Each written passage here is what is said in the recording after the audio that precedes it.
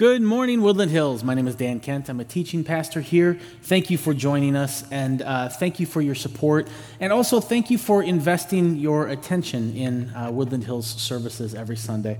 I hope that I will be able to give you a good return on your investment this morning. Let me just say that the worship earlier today and Oshida's message about Thomas, it fits so perfect with what I have to say. And someday, if we get to know each other better, I have a funny story about the song Amazing Grace, too, but I can't share that here. I have to get serious. So, let me talk about Happy Meals. That's how I want to start. I loved Happy Meals when I was a kid, and I'm sure you've had a Happy Meal. Most Americans have had a Happy Meal. And when I had them, I was probably in 4th or 5th grade, and we worked on this farm. My mom married into a family that had a vegetable farm, and we would work all day in the summertime in the sun, and we would pick vegetables. We'd pick cucumbers and tomatoes, and we'd carry these big bushels of tomatoes from the wash house to the truck and back and forth and all that kind of stuff. It was just really beautiful summer labor, farm labor, you know. And then after a long day of hard work, my mom would buy my brothers and my sister Jill and I a Happy Meal. And it was just such a great experience because, well, I mean, first of all, the cheeseburger is just fatty and salty and delicious, and it just kind of melts in your mouth. And not only that, though, but it's wrapped like a present. And so you have to unwrap the cheeseburger, and then and that cheeseburger then is put inside of this colorful box. And there's oftentimes cartoon characters or superheroes on it. And then you get the cold, fizzy soda. And if that wasn't enough, there's also some type of toy inside. I mean, can you believe this place? As a kid, it was almost like a little mini Christmas, you know? And you don't even have to get out of your car. You just drive through the drive-thru, and you get this little mini Christmas, and it was wonderful. And I just remember thinking, what a great place. You know, as a kid, because so many places, they don't care about kids. As you know, they're for adults only. You know, bars and you know, Denny's and stuff like that. It's like, that's not fun for kids. But McDonald's, look at how much care they took in showing kids how important they were. And I just remember thinking, wow, that's amazing. About 10 years ago, I was just doing some research on this, and about 10 years ago, it seems like there were some class action lawsuits hurled against McDonald's for Happy Meals. And the accusation was that McDonald's, through Happy Meals, they were doing manipulative marketing. They were trying to get kids hooked on unhealthy food so that they would have a lifetime addiction to this unhealthy food. The accusations were so credible, in fact, that Disney actually pulled their brand from McDonald's. To McDonald's credit, they worked really hard to kind of improve the health of their Happy Meals, and Disney is now working with McDonald's again. But it just kind of shows that what's going on here, because if you remember, the tobacco industry was also accused of marketing to kids. And you can't watch a cartoon without seeing 4 or 5 commercials for sugary cereals. And even Apple, they've been accused lately of doing manipulative things with their apps to get kids hooked on their technology products. And so there's just something going on about marketing to kids. And it all kind of reminds me of this quote by Albert Camus. And Camus, he was an atheist, and his kind of goal in this book is called The Myth of Sisyphus. His goal is to find out whether or not life can be meaningful without God. And part of this, there's just all sorts of profundity in this book, but in this quote he says this, and this has just stuck with me for so long. I think about this all the time. He says that one of the problems of being a human is that we get into the habit of living before we acquire the habit of thinking. And what he's saying there is that by the time we develop the skill at introspection, at rational thought, at being able to determine the pros and cons of a choice in order, before we can even decide, hey, this might be risky, before we develop those skills, man, we've already chosen a whole bunch of choices. We already have this huge inertia of preferences, of habits, of tendencies. We've already developed tastes for foods. We've developed ways of dealing with our emotions. We've probably inherited all sorts of judgments about certain types of people from our family. When we're at our most vulnerable, when we're least prepared, the world hits us with all sorts of stuff. When we're just little kids, and you've seen kids, they're just these little malleable bundles of potential. They're like little orbs of hot magma. They could still be shaped into anything. And that's when the world just seems to hit us and starts to shape us, and we don't even know that we're already being shaped when we're that young. And it's dangerous because some of those things that we bring in, they can be dangerous in the long run. Greg has said this. I think Heraclitus said it also, but I'm going to give Greg credit. He says that we start out making choices, but eventually our choices make us. And what he means by that is that when I make a choice, every little choice I make sort of shapes me a little bit more. And then that new shape that I have, I bring into my next choice. And that shape biases my next choice, which then reinforces that shape. And that cycle continues, and we start to solidify a character, and we start to get less and less free in our decisions because our characters sort of decide for us. These little choices that we make, they can have huge consequences over the course of a lifetime. Or as the Bible puts it, God said, I have set before you life and death, blessings and curses. Choose life. In other words, the little choices that we make, they can have life or death consequences. I like how the book of Sirach says it. And Sirach is just a Jewish writing that took place between the Old Testament and the New Testament. But Sirach puts it this way: I have placed before you fire and water. Stretch out your hand for whichever you choose. And when you hear that, when God says, which one do you want, fire or water? It seems like a no-brainer. Duh, we're going to choose the water. Of course we're going to choose the water. And yet, so often we choose the fire. It's such an obvious choice, but we choose wrong. We want the water.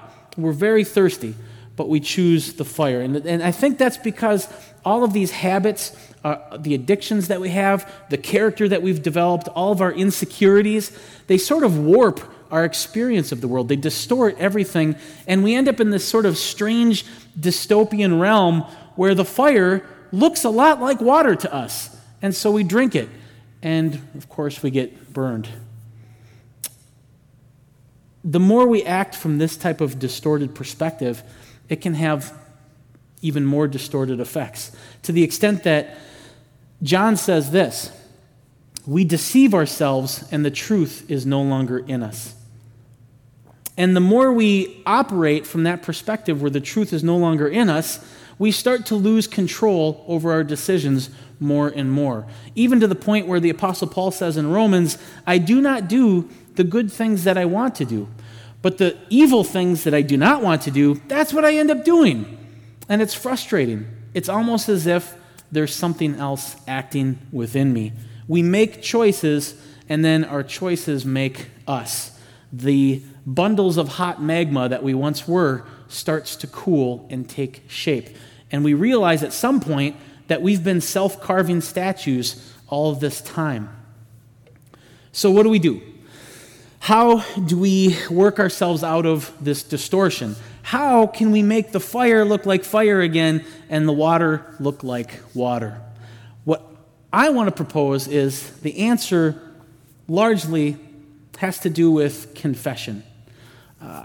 A habitual, consistent lifestyle of truthful confession to yourself, to God, and to each other. There's something about confession that reverses this curse, that reverses this distortion. James says this in James 5:16. He says, confess your sins. Why? So that you may be healed. There's something about truthful confession that heals us. David even said this in the Psalm. He said that when I refused to confess, my body wasted away, and I groaned all day long. Holding on, suppressing those truths that we need to confess had physical consequences for David. I really think that the Catholic Church had something right when they made confession a core part of their faith.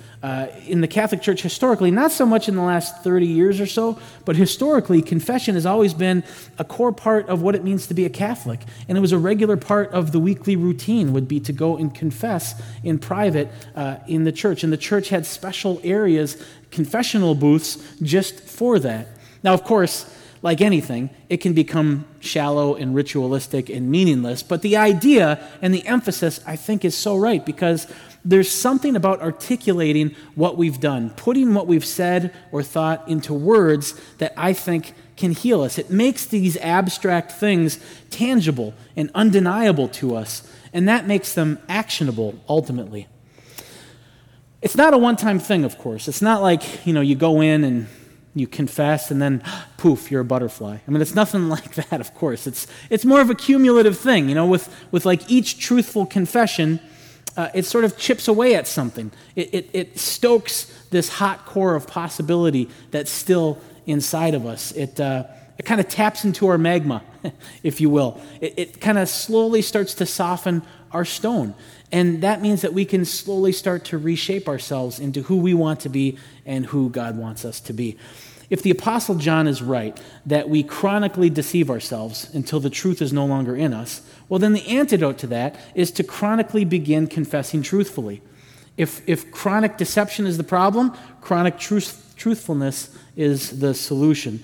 And if that's the case, if a lifestyle of confession softens our stone so that we can be reshaped into who God wants us to be, well, that means that confession is really sort of like a superpower. It really is this incredibly high leverage power that we have over our lives. And it's no wonder then that Satan hurls so many obstacles to truthful confession. We don't like to confess truthfully, and there's all sorts of obstacles that get in the way.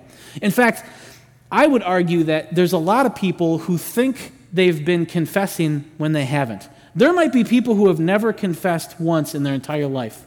And that's because a lot of times when we think we're confessing, we're actually doing something else. Let me give you a couple examples. The first one, I'm sorry. That's not a confession. It's a lament. It's an emotion. It's really good. It's good to be sorry when we do something wrong, but it's not yet confession. The whole point here, of course, is that we will... I missed something that I should have said at the beginning. Too late now, we're going forward. But the whole point of all this is that we want to reconcile with our brothers and sisters. And in order to do that, we need to have sorrow when we do something wrong. But then we need to confess. And then we need to repent. And somehow that process is what leads to reconciliation. So sorrow is definitely an important part of that, but it's not yet confession. I understand, though, why people get this confused. Because, a lot of us were raised with parents who emphasized being sorry. Like, say you're sorry. And you've probably heard that in your household. Say you're sorry. I'm sorry. Okay, you can go out and play now. As if that was the magic word. I said I was sorry, now I'm off the hook. It's a get out of jail free card. In a lot of families, that's all you need to do is say you're sorry. And you see that in adults too, where you say, hey, what are you doing? And they say, I said I was sorry, as if that was okay. But they haven't yet actually confessed. Or the worst, and you've probably experienced this, and this is just maddening, is when you confront somebody and you say, when we were in that meeting and you said that thing about my project, boy, that really made me feel lousy. And they say, oh, I'm sorry you feel that way. It's just this horrible bait and switch. It's like, no, I was talking about what you did, not about my feeling. And I was hoping for something like, I'm sorry, I can see why what I said made you feel that way. I didn't mean it that way. That's what I was hoping for. I wasn't hoping for sorrow about my feeling. But that's where I'm sorry is not yet the confession. It's something else. Another example of something that's not a confession is something like this. I'm a terrible person. That's not a confession. That is a self-judgment. To give an example of this, imagine I've got a couple friends, Todd and Margot, and Margot got a new car. And so she's been just driving all over the place, just driving silly. She loves her new car. She's going to visit all of her friends, and she's been to Todd's house like 2 times a week. And every time she comes over to Todd's house, she squeals into the driveway, and if Todd is lucky, half of the car is in the driveway. The other half is usually on his lawn. But sure enough, here comes Margot. She squeals into the driveway, and she gets out. Todd's standing there at the top of the driveway waving to Margot, and Margot gets out and says, Todd, it's so good to see you. And Todd says, Margot, I'm so glad that you came. And he looks down, and sure enough, there's there's her wheel right on his lawn. And so Todd says to Margot, he says, hey, every time you come over, a lot of times you park on my lawn. I just got new sod.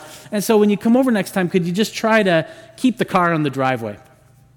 And Margot, and you might have experienced this, Margot responds by saying, I suck. I'm a terrible person. I don't deserve friends. I should have never been born. And she gets in her car and she squeals off.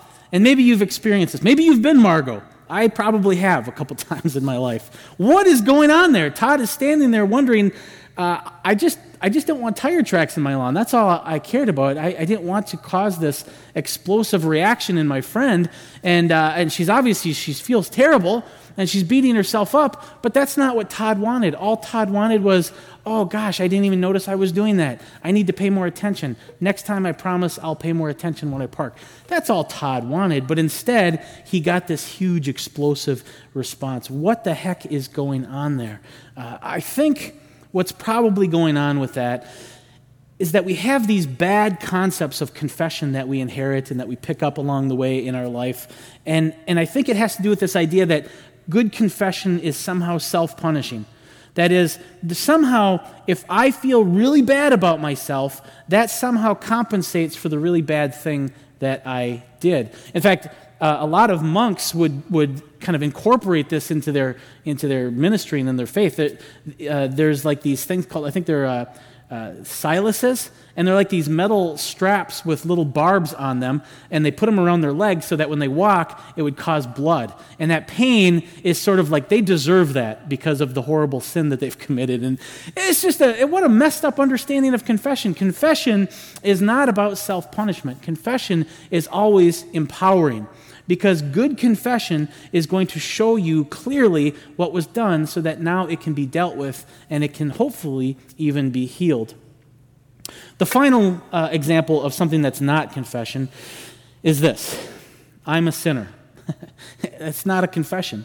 It's a philosophy of self. It's a totally different thing. A confession would be something like this. My coworkers raised $1,000 for homeless kids, and I took it. And I gambled it away at the casino. That's a confession. I'm a sinner is not a confession. An example of a confession might be something like this. I snuck into the junior high art room and I stole a big brown block of clay. And then I took that clay and I shaped it into a big brown turd. And then I jammed that big brown turd in the toilet in the boys' bathroom. And the plumber had to come and fix it. That's a confession. Mr. Metcalf, I swear it wasn't me, though. It was not. I got in trouble for it, but it wasn't me. I wish it was me because it was genius. I think, between you and me, I think it was Mike Corbeck, because he was the smartest kid I knew and he had a great sense of humor. So that's all I'm going to say about that.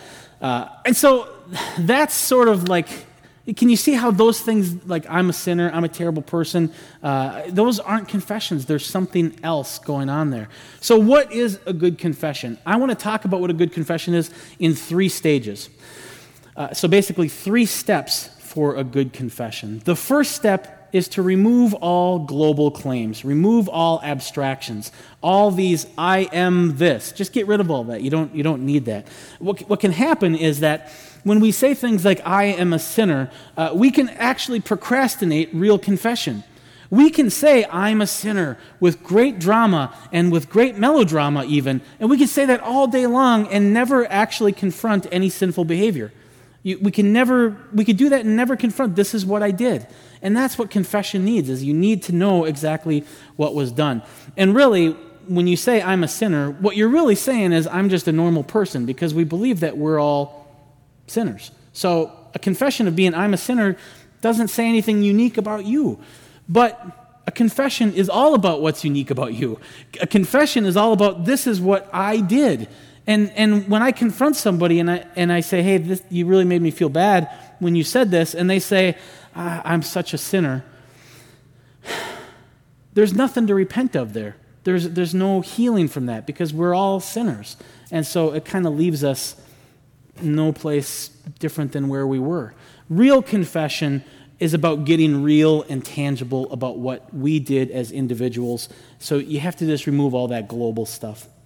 The second phase or stage of good confession is to get detailed. And this is the most important part. The name of this sermon is Living in High Definition. And that's because of this. If you only take one thing away from this sermon, or really any sermon I've ever given, I don't know, that might be too bold of a claim, but for sure this sermon, take this. Get detailed. When you confess, get specific and articulate, this is what I did, this is what I said, this is what I thought that was wrong. And the more detailed you get, the better. Because it's in the details, that's where our power is. It's details that are empowering. And I think I can prove this to you. Imagine this situation, okay? I'm standing in my bedroom. I'm just standing there, probably daydreaming or something, and I get an urgent text from a friend. And the text says, Dan, this is urgent. Okay, it has my attention. There is a tarantula in your bedroom on the wall by your light switch. And I look up, and there by the light switch is this black orb of pure evil.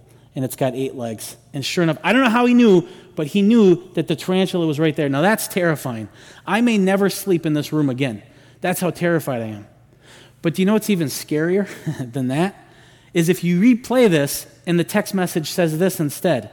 Dan, there is a tarantula someplace in your house.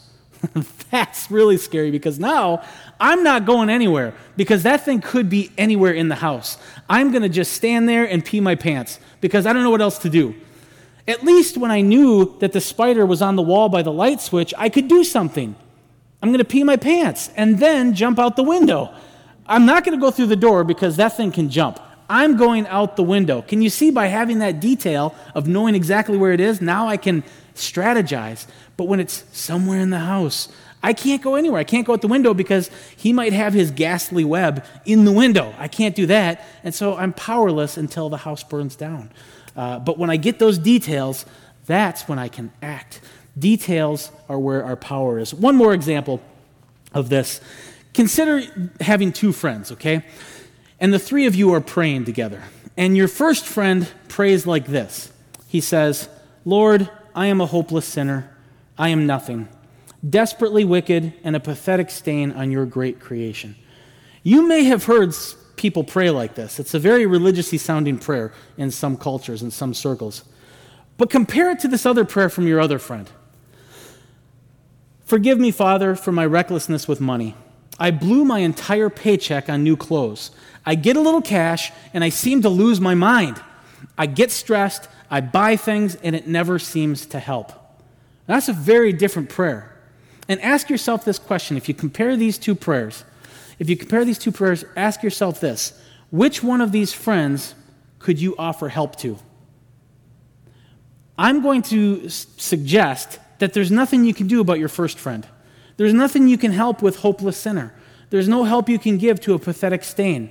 But to your friend who gets stressed and buys things, well, now you can do something about that. You can ask questions. Why do you get stressed? What's your situation like that's causing this stress? What are some other ways that you can deal with that stress? Could you have a stress spending budget? I mean, the opportunities and the options are endless, but now, because you have these details, you can actually do something. So many times confessions that I hear lack details, and that is where our power is.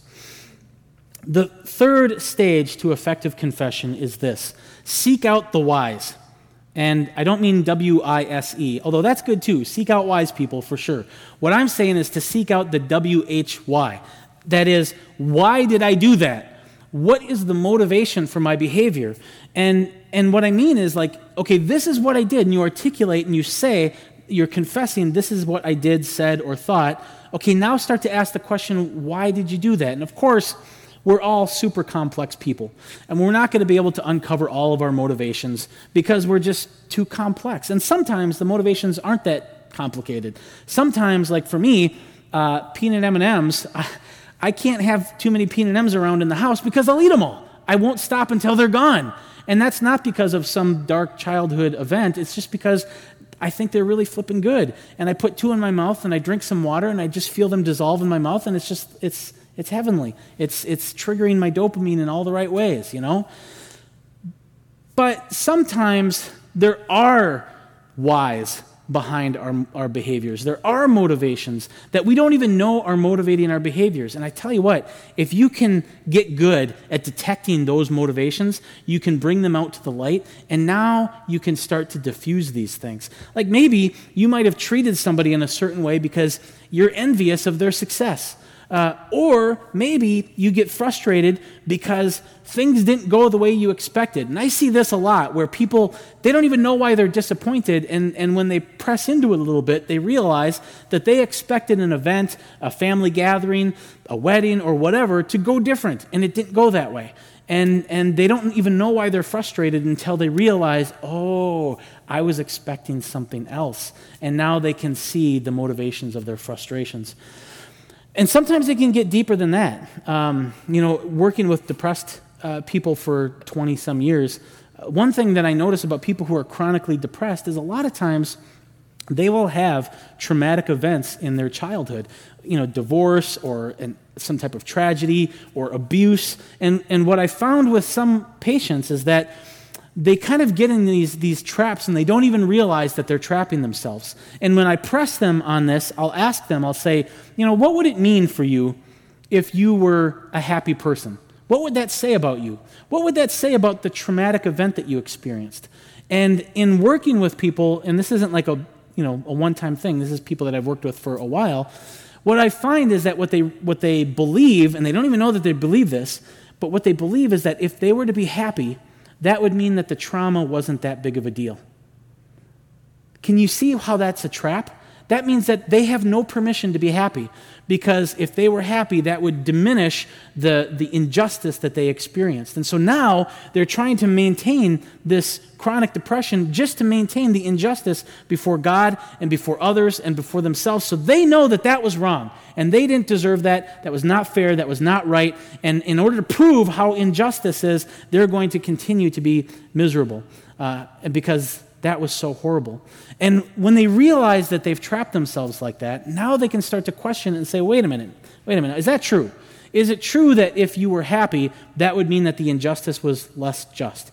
No, it wouldn't. You could be the happiest person in the world, and the injustice that you experienced is still horrible, and God hates it.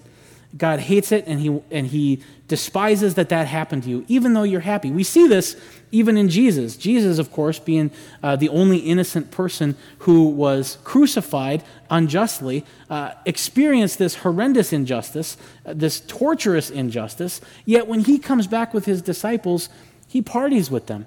He celebrates with them. He shares meals with them.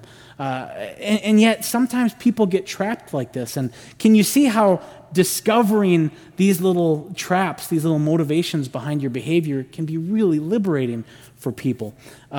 It's in those types of whys, those types of motivations. It's in the whys that Satan hides his lies, is what I would say. It's in the whys that Satan hides his lies. So it pays big dividends if we can get good at uncovering the motivations of our behaviors. But we got to get in there, though. We got to, get our headlamp and our pickaxe, and we got to get down in there and start to uncover these things. We have to get good at that. We have to look at events that we've participated in, things that we've said, things that we did that maybe we're not happy about, and we just have to explore, like, what was I hoping to get out of that thing that I said? Or what was I hoping to get out of that thing that I did? What emotions did I carry into that? And where did those emotions come from? And you can start to kind of pick through that and start to find little sneaky things that can pay big dividends if you can uncover them and expose them to the light. And definitely a therapist is really helpful at this because they can see things that you've kind of gone blind to. It's kind of like when you go to somebody's house and you smell their house and they don't because they're just kind of nose blind to it. Our life is like that too. Having a good counselor where you can talk to them, they can start to see things that maybe you can't see anymore. Really, in the same way that a doctor who writes a prescription, their prescription is only going to be good if their diagnosis is good. So too, a confession is really all about a good diagnosis of what I did, said, or thought. And so in order for us to repent well, which is sort of our prescription, we have to get good at diagnosing well. And so we have to get good at confessing accurately. We have to admit our guilt and we have to articulate what we did clearly and what we said and what we thought, and the clearer we can articulate that, the better it's going to be when we move on to repentance. How did we violate the law of love? And then why did we do that? That's all part of a good confession.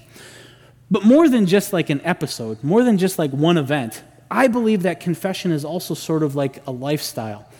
It's sort of a lifestyle of truth-telling about ourselves. It's sort of like embracing our whole self, our good qualities, our bad qualities, our strengths, our weaknesses, our assets, our liabilities, all of that, and being aware of our whole self and living from that. Greg has preached about walking in truth.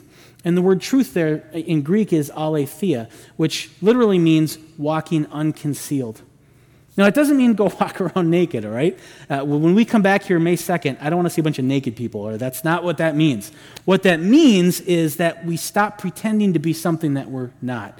We just live as we actually are more and more and more. Because real community, which God is calling us to, requires authenticity, and a community can only be as effective as the people are authentic.